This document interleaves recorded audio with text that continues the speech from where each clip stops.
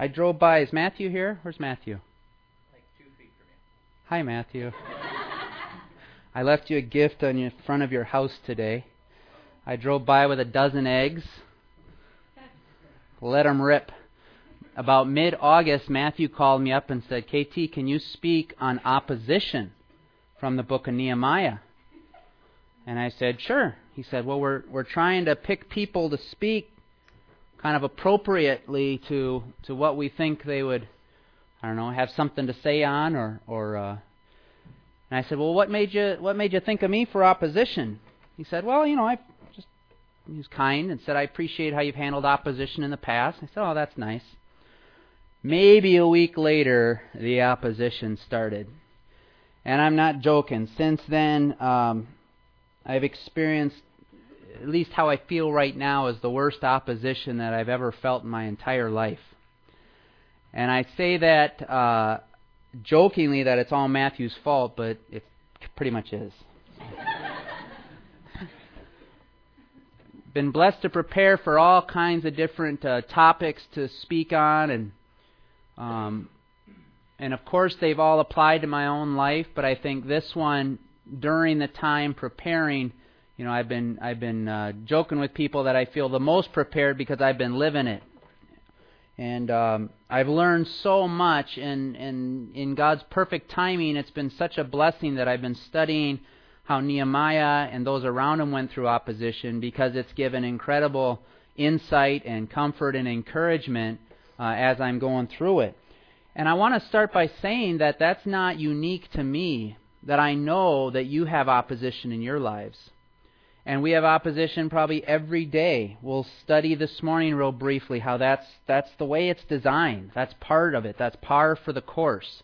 And we fool ourselves by thinking that life is going to be comfy and easy and stress-free. In reality, those who desire to live godly in Christ Jesus, what? Will suffer persecution. Life is designed to be uncomfortable. Life is designed to endure hardship and to battle opposition head on. Because if we truly are separate, if we're truly set apart by Christ, then we don't belong here. We don't fit here. We're out of place. And the way the world and the flesh and the devil act and live and operate is completely contrary to what God has for us. The question is, will I wake up to the reality that that's okay? Will I get past my own entitlement and my own desire for comfy, cozy, easygoing life and realize that it's going to be a daily battle? And every day that I don't realize it's a daily battle, I'm living in denial and I'm not as prepared for the battle that's happening all around me. So I'm not alone in living opposition. You're right there with me. And many of you have opposition and trials that are way worse than anything I've ever gone through. Be encouraged this morning. Be encouraged. There's a pattern. There's a plan for not only enduring, but actually excelling, actually gaining more joy, actually gaining more abundant life because of the trial, because of the opposition. We were talking Wednesday about PowerPoint, and I kind of taunted the other guys saying that I have the most beautiful PowerPoint of any speaker in the entire church. So just enjoy this as we go through it.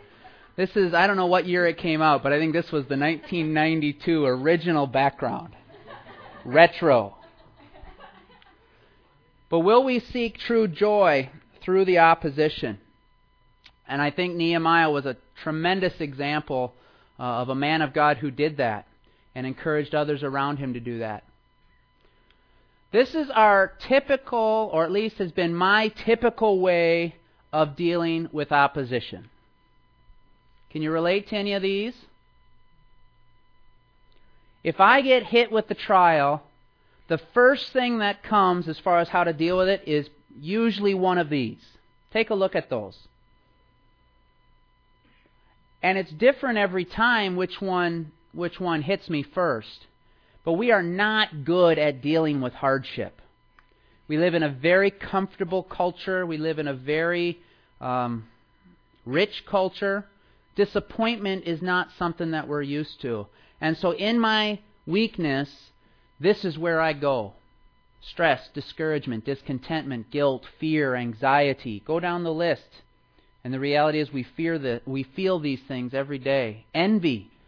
Why do I have to go through this? Why can't my life be comfy and cozy like the neighbor? Anger. God's plan is joy. God's recipe for dealing with hardship and opposition is joy and dependence. There's all kinds of things that are going to oppose us, woven into the very fabric of our society, even our Christian society, where materialism, success, or the quest for success, even legalism, how we judge each other, the rules that we somehow come up with that are different from God's rules, stricter than God's rules, that we somehow feel better about ourselves if we can impose them on each other. All of this not only steals joy, but actually adds to more opposition. And thankfully, we have a pattern that's laid out in a good part here in Nehemiah for instead of dealing with hardship and opposition the way we're used to, the way that would naturally go, the way that the world has gone, we can pursue real joy. So let's take a look at the opposition for Nehemiah. Take a look at chapter 4. And Sam, I don't know if it's possible, but if you even wanted to switch over to Nehemiah 4 up on the screen, feel free. Let's read several of these verses. Verse 1 starting. Now when Sanballat heard that we were building the wall, he was angry and greatly enraged, and he jeered at the Jews. I should give a quick recap for anyone who's new to this series. Remember that Nehemiah was a cupbearer for the king, and he had felt led, believed very strongly that God wanted him to lead an initiative to rebuild the walls because they had been so poorly beaten down and struck down. And so Nehemiah stepped out in faith, by definition stepped out of the comfy, cozy palace where he was the cupbearer, very high, prominent position, and instead went back to the rubble of the city to lead this rebuilding project. Mark did a tremendous job, I thought, last week of really helping us understand the scope of the project, realizing how much planning was involved, how much preparation, the organization that was needed. I bet Ethan was just licking his chops with all the good, solid structure that Nehemiah had to put into place. And when he did that, there was unbelievable supernatural success. And in 52 days, by the miracle of God, the wall was rebuilt. And now as we go back in and we start to look at some of the things that had to be overcome, we start to see the opposition. Verse 2. And remember, Nehemiah is narrating here. And he said in the presence of his brothers and of the army of Samaria, "What are these feeble Jews doing? Will they restore it for themselves? Will they sacrifice? Will they finish up in a day? Will they revive the stones out of the heaps of rubbish and burned ones at that?" Tobiah the Ammonite was beside him, and he said, "Yes, they are building. If a fox goes up on it, will he break down their stone wall?" That's mocking. "Hear, O our God, for we are despised." This is Nehemiah speaking again. "Hear, O our God, for we are despised. Turn back their taunt on their own heads, and give them up to be plundered in a land where they are captives. Do not cover their guilt, and let not their sin be blotted out from your sight, for they have provoked you to anger in the presence of the builders.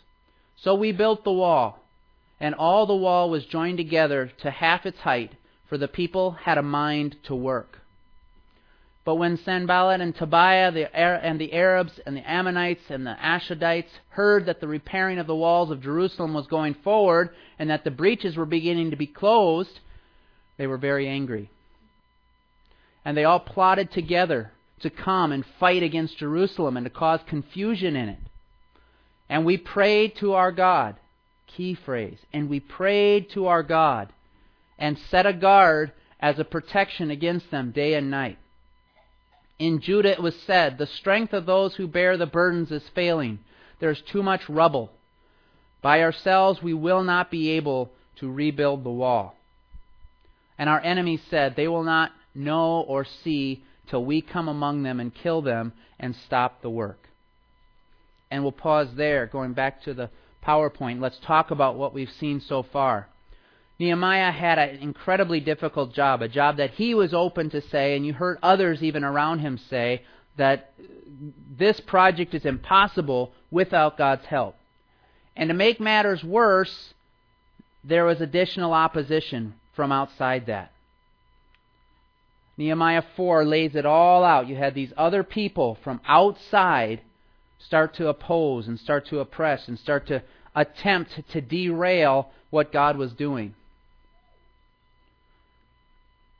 Outside opposition, thankfully, was met by Nehemiah in the first and most important way. Nehemiah stopped and prayed. This is, almost sounds trite when we say that, but the reality is that the dependence on the Lord is the key through any of your trials, through any of my trials. And I would say that if you're struggling as well with opposition, and if you're struggling as well with fear and anxiety and maybe guilt and anger coming in, that's a direct symptom, a direct result that I'm not giving it over to the Lord in prayer. And if you've been through a tough trial, you know what I'm saying when, mentally I want to give this to the Lord in prayer.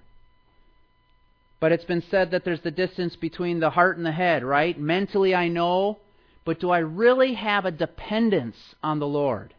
Do I really have a belief and a trust to, as 1 Peter 5 says, cast my care on the Lord? To pray to Him, not as a token, not as a trite, not as I know this is the right thing, but as a desperate cry for help, saying, God, you are the only one that can help with this. And I would challenge you to think about what opposition you're going through right now. Think about the trial you're dealing with. Have you in your heart cast it to the Lord, saying, God, I can't handle this. It's got to be you. And what happens when you do that? Well, 5 seconds later, the fear, guilt, and anxiety are back. Have you noticed that? I'd love to give you this rosy story. Cast it to the Lord one good time and you're set. No. The fear, the guilt, the anxiety is going to come storming back. And what needs to happen at that point? Cast it on the Lord again. Cast it on the Lord again. Take a look at that 1 Peter 5, if you could. Before the great adventure was started, I really enjoyed spending a little bit of time over at Riverside. And Floyd Schneider was speaking one Sunday, and he was speaking on this passage. And he gave a picture and a teaching on the passage that was just marvelous, that I literally have never forgotten and I've used or attempted to use so many times. Look at verse 6 of 1 Peter 5. Humble yourselves, therefore, under the mighty hand of God, so that at the proper time He may exalt you, casting all your anxieties on Him, because He cares for you. Casting all your anxieties on Him, because He cares for you. Floyd gave the picture of Peter. What was Peter's first job before he followed Christ? Fisherman. And the fishermen at that time, I understand, had these enormous nets and these small boats. And so they would go out and they would have to take this enormous net that weighed 100, 200, I don't know how much, but as Floyd described it, it was heavy. And these men would have to grab this awkward net and heave it over the side of their boat with every bit of energy and strength that they had. And then that massive thing went into the water, and then they were able to catch fish, and then they had to bring it back in, empty the fish, and do what? Heave it, cast it with every bit of strength they had over the side of the boat. And he gave me the understanding in the picture that that is the image here. casting your cares on Him, it's not this light, fluffy, oh, it's all okay. It's this dig deep, fight the fear, anxiety, worry, grab a hold of that nasty fear and chuck it over the side of the boat with everything you have. And then when it returns, literally 5 seconds later, you chuck it again. And it's a constant, repeated casting on the Lord, casting on the Lord. Give it to Him. You can read in Matthew that Christ Himself says that He wants to take our burdens, that He can handle our burdens. The problem is not the strength through the opposition. The problem is that we fail to do what Nehemiah did and truly trust and depend and cast that care. And then after that care has been casted, keep on keeping on. Keep on keeping on. What did Nehemiah say in chapter 4? Did this threat from outside stop the work? Not a bit. We'll keep on keeping on. The wall needs to be built. We're not going to be slowed down by this opposition. Instead, we're going to intensify our focus. We're going to pursue even more. And we're going to keep on keeping on. Let's relate more opposition to where we live and breathe today. We've talked so many times that there are at least 3 main sources of opposition. One is the world. And would someone be willing to read 1 John 3:13? Life, do you have that handy? Can you read that for us? 1 John 3:13. John 15:19. That one might even be good to have first. Does Riley have a Bible handy? John 15:19. All right, here it goes. If you belonged to the world would love you as its own. However, because you do not belong to the world, but I chose you out of the world, for this reason, the world hates you. The world hates you. If you are a follower of Christ, your way of living, your code of conduct, your entire purpose is contrary to the norm. And by very definition, you are going to face opposition. You're going to face opposition. We'll get to this, but why did Sanballat and Tobiah oppose Nehemiah? I don't know if there's a real clear, logical answer. I mean, I suppose they were maybe felt threatened by the idea of this city being risen back up. That could be part of it. But too many times, the why isn't crystal clear. And have you noticed that sometimes when you're dealing with the opposition, one of the most frustrating things to deal with is, well, why is this happening? Why would that person be coming after me? And I'm convinced from Nehemiah, the lesson we learn is we get too caught up in the why someone is opposing us. And I torture myself, maybe even going back to the guilt and the anger and the bitterness and the fear. Why is this happening? Why would they do that? What have I ever done to them? Nehemiah quickly got past that. Quickly moved past and dealt with the reality that the world around us will oppose us. We will have opposition. And the sooner that I can come to grips with that, I guess be okay with that, and start to deal with that, then I've got a shot at getting to the solution. Then I've got a shot at really casting those cares on the Lord. But when I stew over the why, when I worry about the why, I'm convinced I only cause harm. Life, do you have that 1 John 3:13? Yes. Do not be surprised, brethren, if the world hates you. Don't be surprised. Don't be surprised when you face opposition. Don't be caught off guard by opposition. Because it's going to come. It came for Nehemiah. It's going to come for you. The devil. The world, the flesh, and the devil. The devil is real. And if you take a look at 1 Peter 5:8, there's a warning, a direct warning. Be sober, be vigilant, because your adversary, the devil, prowls around like a roaring lion, seeking whom he may devour.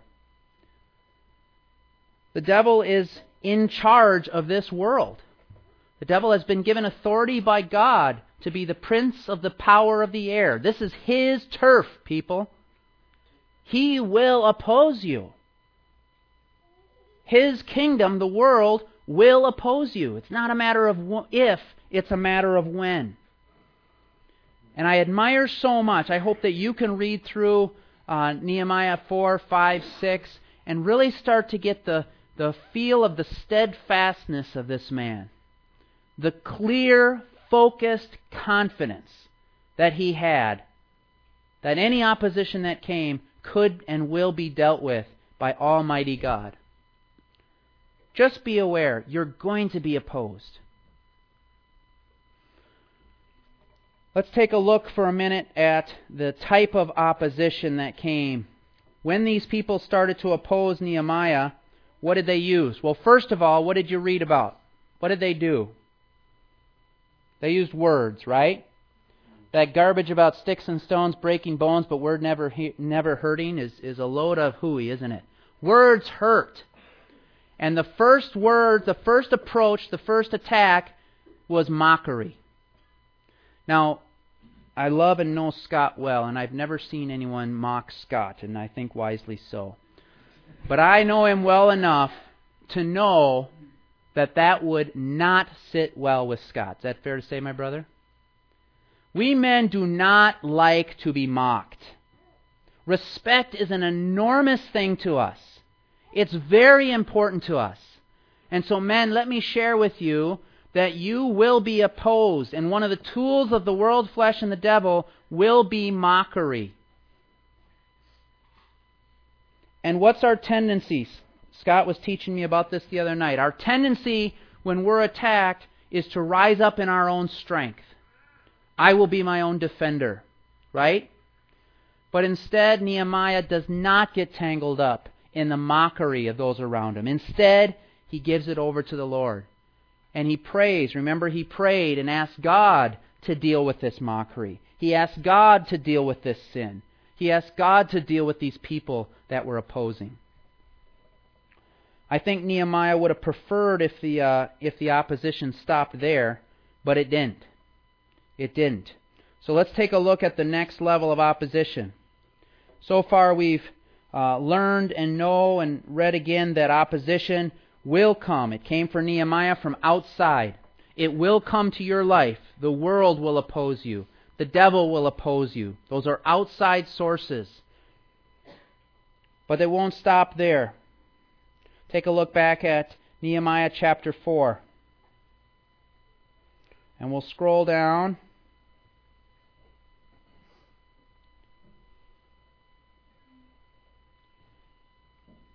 The next challenge was a threat to the health and well-being. There was a physical threat brought. There was threat of an attack. And these people behind these opposers were going to line up, and they were threatening to come out with swords and to physically stop the building of the wall. And verse 15, you can see that even as it gets ramped up, have you noticed that opposition in your life always seems to start, seems terrible, and then it gets worse, and then it gets worse, and then it gets ramped up more? That happens here. When our enemies heard that it was known to us and that God had frustrated their plan, we all returned to the wall, each to his work. From that day on, half of my servants worked on construction, and half held the spears, shields, bows, and coats of mail, and the leaders stood behind the whole house of Judah, who were building on the wall. Those who carried burdens were loaded in such a way that each labored on the work with one hand and held his weapon with the other. And each of the builders had his sword strapped at his side while he built.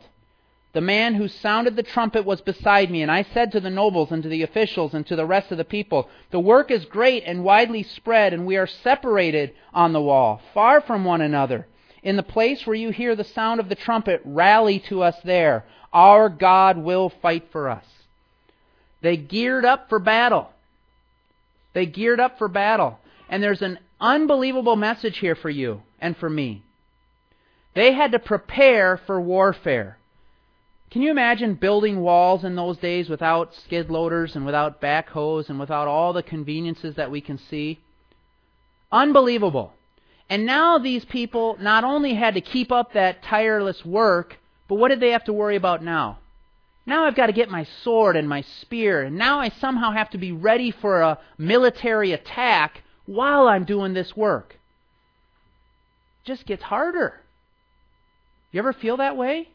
Life doesn't get easier. Have you noticed that? It gets harder. The opposition gets worse. The burdens seem heavier. And every time that I take that on myself, or allow my own strength to attempt to deal with that, I feel more and more and more weight. It's more and more and more crushing. But instead, verse 20, they geared up for battle, they had the swords handy, they were fulfilling the responsibility that they had to be prepared. But ultimately, look at verse 20, circle, highlight, verse 20 in Nehemiah 4, our God will fight for us. Our God will fight for us. Casting that care right back on the Lord. And Scott was teaching me Wednesday, there's too many times that I think I can do it in my strength, and look what I've done. The stark reality is I can do nothing. God must fight for us. And I would urge us to cling to that. There's going to be great news towards the end of our talk this morning. That actual battle, that actual fight to give God the control will bring more joy and peace and hope through opposition than probably possible without opposition. I'm just going to leave that with you. It's crazy. So it continued. Look at verse 21. So we labored at the work, and half of them held the spears from the break of dawn until the stars came out. I also said to the people at that time, let every man and his servant pass the night within Jerusalem, that they may be a guard for us by night and may labor by day. So neither I nor my brothers nor my servants nor the men of the guard who followed me, none of us took off our clothes. Each kept his weapon at his right hand. If it wasn't enough to work from dawn till dusk on this back-breaking job of the wall, what did they have to do now? Now sleep in your clothes with your hand on your sword, ready for an attack at any time. How restful, right? It gets worse. It gets worse. Be ready for the opposition to get worse. Be ready for tough times.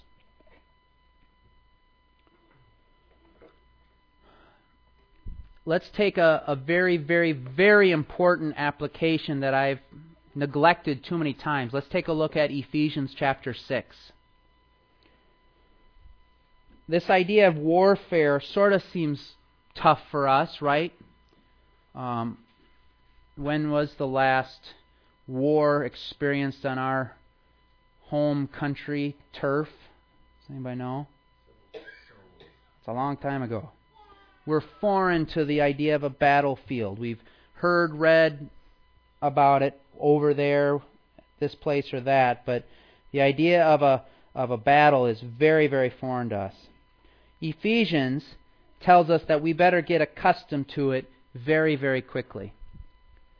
In Ephesians 6, verse 10, it says, finally, be strong in the Lord, and in the strength of His might, put on the whole armor of God, that you may be able to stand against the schemes of the devil. For we do not wrestle against flesh and blood, but against the rulers, against the authorities, against the cosmic powers over this present darkness, against the spiritual forces of evil in the heavenly places. Therefore take up the whole armor of God, that you may be able to withstand in the evil day, and having done all to stand firm. You know what the rough reality is? You've got to sleep in your armor. You don't have rest from this warfare. The devil and his followers are there 24/7, ready to attack. And I failed of being prepared for spiritual battle at all times. If you've struggled with anxiety, if you'd be willing to share, if you've had a time where you've worried about something, share the times of the 24-hour session where they hit you the most. Anyone willing to share? 3 a.m. 3 a.m. Other times? No one else worries. Okay, well, we're set. Yeah, in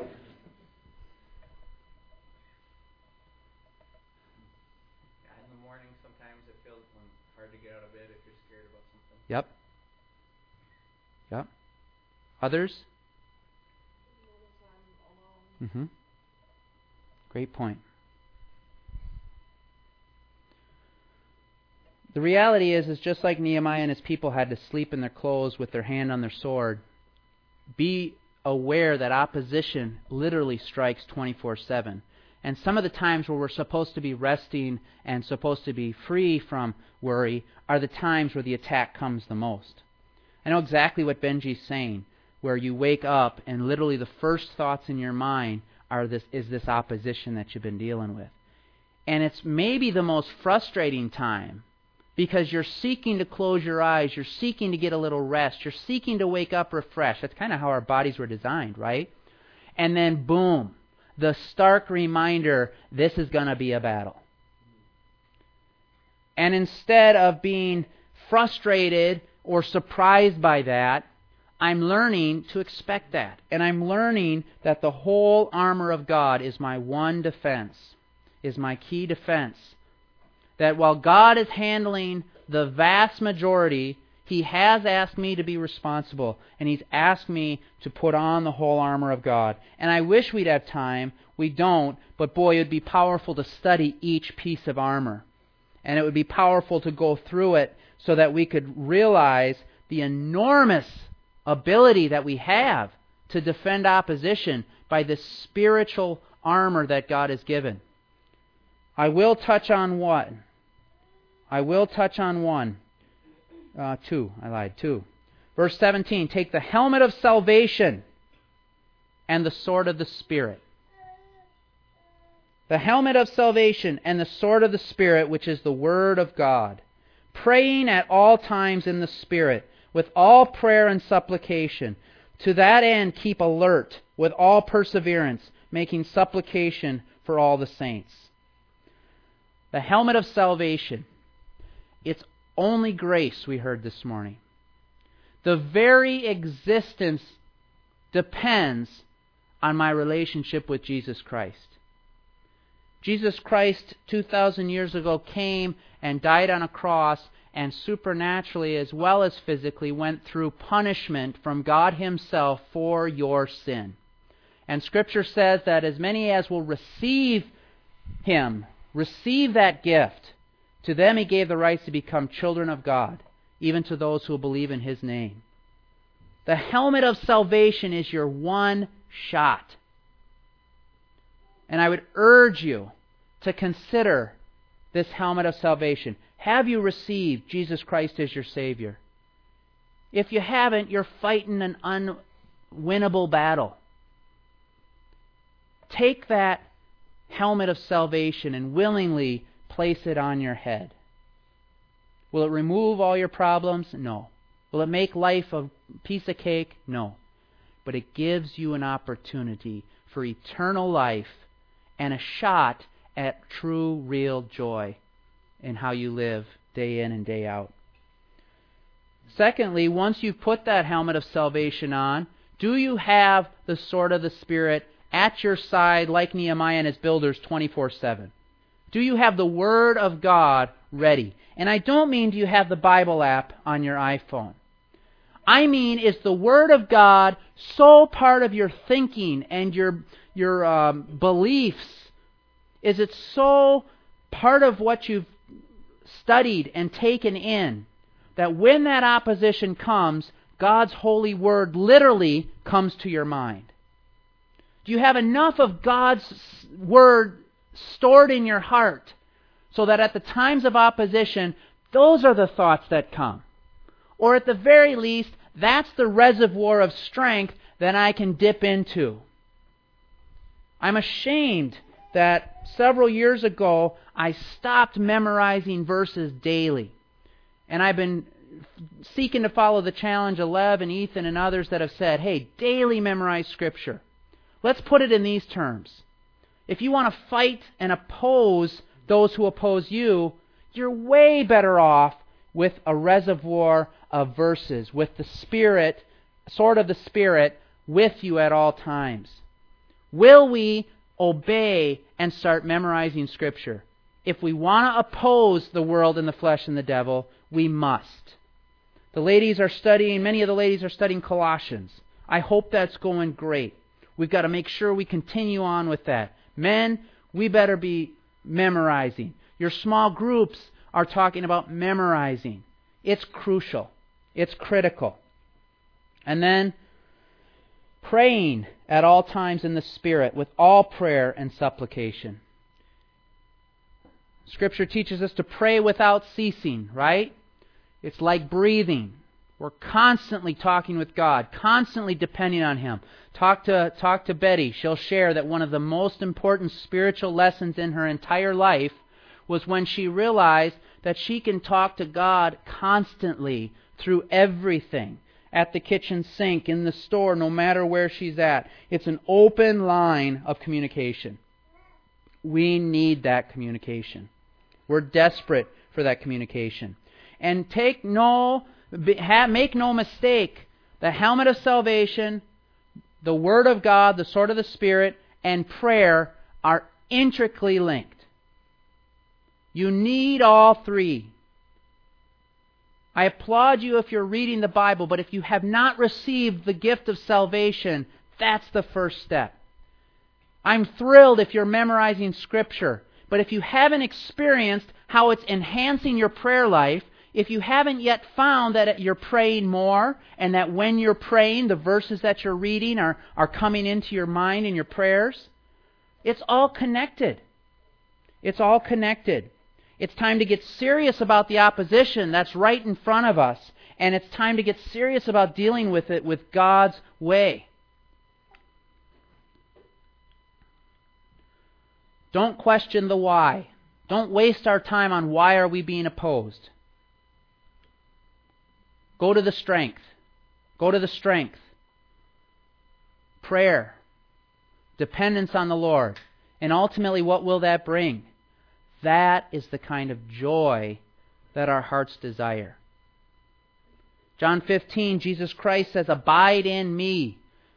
And Ethan and I have talked at length that with that whole picture of the vine and the branches, that sometimes the abiding is the most important. When, Ethan? I'm not following your train of thought. With the pruning. The abiding is most important. At the pruning. Oh, at the pruning, right. And you mind sharing briefly what we've learned together about pruning? Oh, sure. Totally putting you on the spot. Yeah, man, I tell you. We've discussed together just how God prunes us throughout our lives to become more like Christ. It's always difficult, but we were talking Wednesday night at the leadership meeting, even how early in our walk with the Lord seeks to prune out things that are detrimental or negative or sinful, and they're easier to identify and perhaps in that sense a little easier to prune as we mature. God wants us to move not just from bad to good, but from good to better and better to best, and it becomes much more difficult to give up some of those things that the Lord seeks to prune out. That's exactly right. Because opposition isn't always from the world and the flesh and the devil. Opposition, well, I should rephrase. It is always from the world, the flesh, and the devil. But it's not, God is not unaware that it's happening. And there's a much bigger picture to be understood. And the bigger picture is that God, because He is in control of all things, and even while He's allowing you to go through this opposition, He will exploit that. He will turn that, and it will become something that becomes very, very good and important and better to bring you closer to Himself. And that's what Ethan and I are learning, that, okay, it's never fun when a hatchet chops off a branch. That hurts every time. It's never fun when something happens, a trial happens. But the reality is that allows us to have a deeper joy and a deeper dependence. And just like Jesus Christ in John 15 went on to say that his whole point, the reason he's come, is so that you may not only have life, but have it what? Have it abundantly. Have it abundantly. And this pruning, this changing that often comes at the hand of opposition is turned and used and exploited by God to draw you closer and closer and closer. And that's ultimately the way that our unbelievable God can take bad things and turn them for good. And that's where his promise in Romans, where he says that he causes all things to work together for good to those who love God, to those who are called according to his purpose. It's a promise. It's a promise. And so that joy is not a little joy. That joy is the very promise of God. One of the very reasons that Jesus Christ himself came was to give you this abundant dependence and joy. Whether it's God directing things in your life that need to change, like the pruning, whether it's others persecuting you, regardless of the opposition, it's all working for joy. There's another reality, we touched on it a little bit, but just understand that any opposition, that substantial opposition, almost always gets worse before it gets better. Have you experienced that? You will. You'll keep thinking, man, just when I thought it can't get worse, it does. And this happened for Nehemiah, because as hard as it was for Nehemiah to deal with opposition from strangers or others outside the wall, when you read on to chapter 5 and 6, now he has to deal with more opposition. Inward opposition. Realize that we can oppose each other. And that unfortunately some of the most hurtful opposition is the opposition that comes from the people that we love the most. I think it was Spurgeon said that no one can cut him as quickly or deeply as his wife. And it's true of a wife as well, that a husband's harsh words are the hardest to take. And be aware that opposition will not only come from outside, but the opposition often comes from each other as well. And there's two sides of that, right? Take heart, because God is just as much there for you when those close to you are opposing you as when it's others outside. But the second is, don't oppose one another, right? Be part of the solution, not the problem. We can be so petty with each other. We can be so stubborn with each other. We can be so steeped in our own beliefs and principles that we hurt one another with our beliefs because we're convinced that they need to change how they think to match how I think. We oppose each other. That's got to stop. There's too much garbage from the world and the devil. We got to stop wasting time with attacking each other. JP and Matthew and some others have been leading discussions on how do we become more connected to the true brothers and sisters all around us in our town and in our country. It's time for that. Instead, we oppose each other. There's walls of division. There's disagreement. There's fighting. That's a waste of energy and time. Nehemiah dealt with it. There were aristocrats inside that were actually bribed or paid off or enticed by these outside forces to oppose Nehemiah and to attempt to get him into trouble and to threaten him. And you can read about it. For the sake of time, just know that you can read all about it.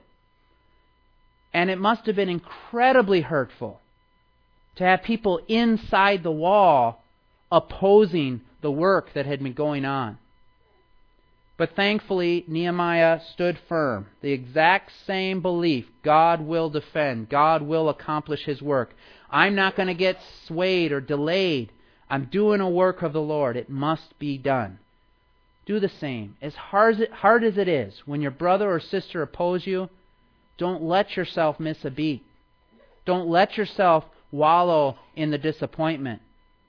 You have a work to do. You have a joy to maintain. That's your calling. And at all costs, it needs to be maintained. Those among us will oppose us. The biggest opposition, maybe, of all of them is you. You will oppose the work of the Lord in your life. Take a look at Romans 7.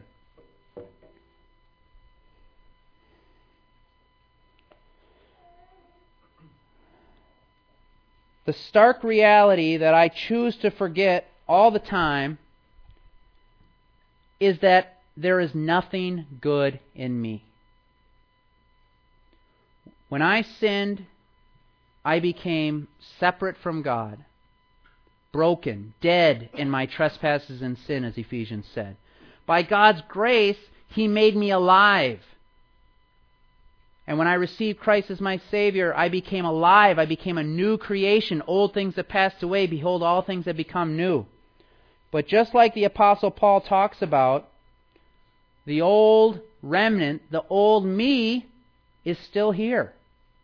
Verse 13, did that which is good, then, bring death to me? By no means. It was sin, producing death in me, through what is good, in order that sin might be shown to be sin, and through the commandment might become sinful beyond measure. For we know that the law is spiritual, but I am of the flesh, sold under sin. For I do not understand my own actions. For I do not do what I want, but I do the very thing I hate. Now if I do what I do not want, I agree with the law that it is good. So now it is no longer I who do it, but sin that dwells within me. For I know that nothing good dwells in me, that is, in my flesh.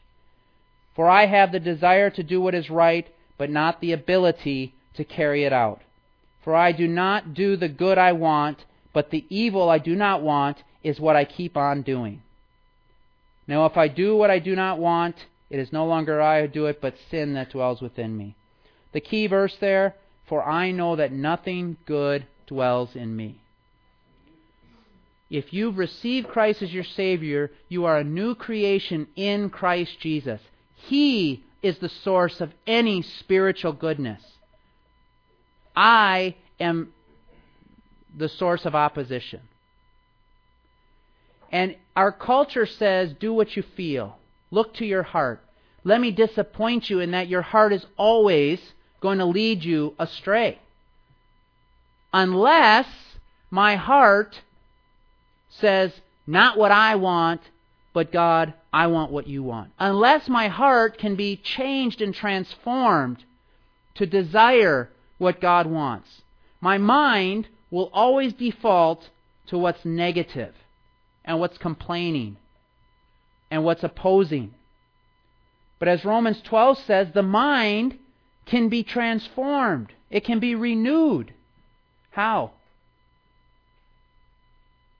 Back to the Word. Back to the Word. Why is daily time in the Word so important? Because it literally changes the way we think. It literally allows us to surrender the desires of our heart to match the desires of God. Don't miss the reality that inward opposition not only comes from those that love us, it comes from my own sinfulness. And it comes from my own scar tissue of the damage that sin has done when I was dead in my trespasses and sin. I don't understand it all. It's tough. But I think that I'm learning that I can be my own worst enemy. You know, I can have a fight with Christy and go like, why the heck was I fighting about that? That's stupid. But I'll do it again the next week. You're your own worst enemy. I'm my own worst enemy. And the day that we understand that and realize that it can't be about me, we've got a better shot at dealing with the opposition. 1 Corinthians 9:27, make a note of that verse, and I'd encourage you to look it up. Finally, never, never give up. Tony Dungy has written a series of devotionals, and yesterday's Christy brought in, said this is perfect for what you're speaking on tomorrow. No matter what, don't give up. Philippians 3:12. I don't mean to say that I have already achieved these things or that I have already reached perfection, but I press on to possess that perfection for which Christ Jesus first possessed me. Winston Churchill gave a very famous speech in 1941, and one of the most famous lines was, "Never give in, never give in, never, never, never, never, in nothing great or small, large or petty, never give in except to convictions of honor and good sense." We do not have the luxury of throwing in the towel. We must persevere. And the thing that stinks is as you persevere, it's going to get harder. But greater is He than he who's in the world. God is greater, God is stronger, God is able to be your defender. God is able to be your protector. The opposition got worse for Nehemiah. Do you realize that they actually wrote a letter accusing Nehemiah that he was traitorous to his king? They wrote a letter saying that Nehemiah is really trying to rise up with these Jews and rebel against the king. What would that have meant if the king would have received that letter and believed that to be true? He'd have been executed. It got worse. It wasn't just an embarrassment. It wasn't just the hurt that the people I love are starting to oppose. It got to threaten his very life. The very hairs on his head separate his head from his body. That's the kind of opposition. But somehow, miraculously, Nehemiah, and let's close with those verses, Nehemiah was able to go back to the same thing, that the Lord will be the defender. He was able to rest on God's Word. He was able to rest on prayer. And he was able to go right back to his defender and find comfort there. And my favorite verse of Nehemiah to sum this up is Nehemiah 8:10. And Nehemiah 8:10 summarized this steadfastness that I've been telling you about throughout. Nehemiah is talking. They've had a time of reading the Word together as a nation. They all came and stood in the square. And Ezra just started reading the Word from early in the morning to around noontime. What's that? 3-4 hours, right? Dependence on the Word. And then he said to them, "Go your way. Eat the fat and drink sweet wine, and send portions to anyone who has nothing ready. For this day is holy to our Lord, and do not be grieved, for the joy of the Lord is your strength." The joy of the Lord is your strength. That was the battle cry of Nehemiah. And through all this opposition, the joy of the Lord remained his strength, and the Lord delivered. Now, not to burst the bubble, but there's been thousands of Christians that have been martyred for the name of Christ, haven't they? Nehemiah's story ended happily, didn't it? There is no promise that your opposition will not result in your martyrdom. There's no promise that life will be rosy. There's only a promise that through anything and everything, the joy of the Lord will be your strength. And I don't have time to read it, but Christy shared with me a blog from Ann Voskamp. She wrote that book, Thanks? Gifts, yep.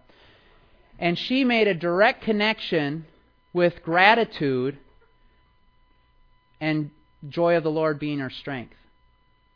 And her challenge was that life will not get easy. Life will be hard. Your opposition may be so strong that it ends in your life being snuffed out. But if you maintain a thankful heart, if you maintain a focus on the Lord, if you maintain a dependence on God, then the joy of the Lord will be your strength. And I wish that there was an easy message to pass on. But the realistic message is that God Himself is all that we need. And times will be tough. Times will get tougher. Let's cling to the Lord like Nehemiah did. Let's prayerfully put on that sword of the Spirit, the helmet of salvation, and everything else, and let's daily be willing to walk with Him and for Him. Father, we come to You not exactly thrilled with the idea that we're going to suffer persecution. Pretty sick of the frustration and discouragement that we face so often. But Lord, I hope renewed in the joy that You will never leave us, You will never forsake us. Hopefully realizing more that opposition is just a detail, that our relationship with You, our comfort from You, the joy that we can find in You will be our strength. That no matter what happens, joy can never be taken from us when it's grounded in You. And Lord, we praise You for that. We ask for Your help. We ask for Your conviction and guidance. How do we take these lessons from Nehemiah? How do we learn from them? How do we change today so that we'll be faithful like he was? Thank You for being the God who will rise up and defend us. Thank You for miraculously building that wall in 52 days. Thank You for sparing Shadrach, Meshach, and Abednego literally from a fiery furnace by sending Your Son to rescue them out of that furnace. You've come, You've shown up time after time in miraculous ways and defended Your people and made Your name proclaimed. And that's what we want, Lord. We want Your supernatural deliverance. We want Your glory to be shown. We want to be found faithful. We want to be joyful in You. We want the peace that passes understanding to guard our hearts and minds in Christ Jesus. This is all impossible with us, but all things are possible with You. And so just like Nehemiah said, it's impossible that we build the wall. God has to build the wall. We know, Lord, that this life You've given to live is impossible on our own. We cling to You. We trust You. We depend on You. And we praise Your name this morning in Jesus' name. Amen.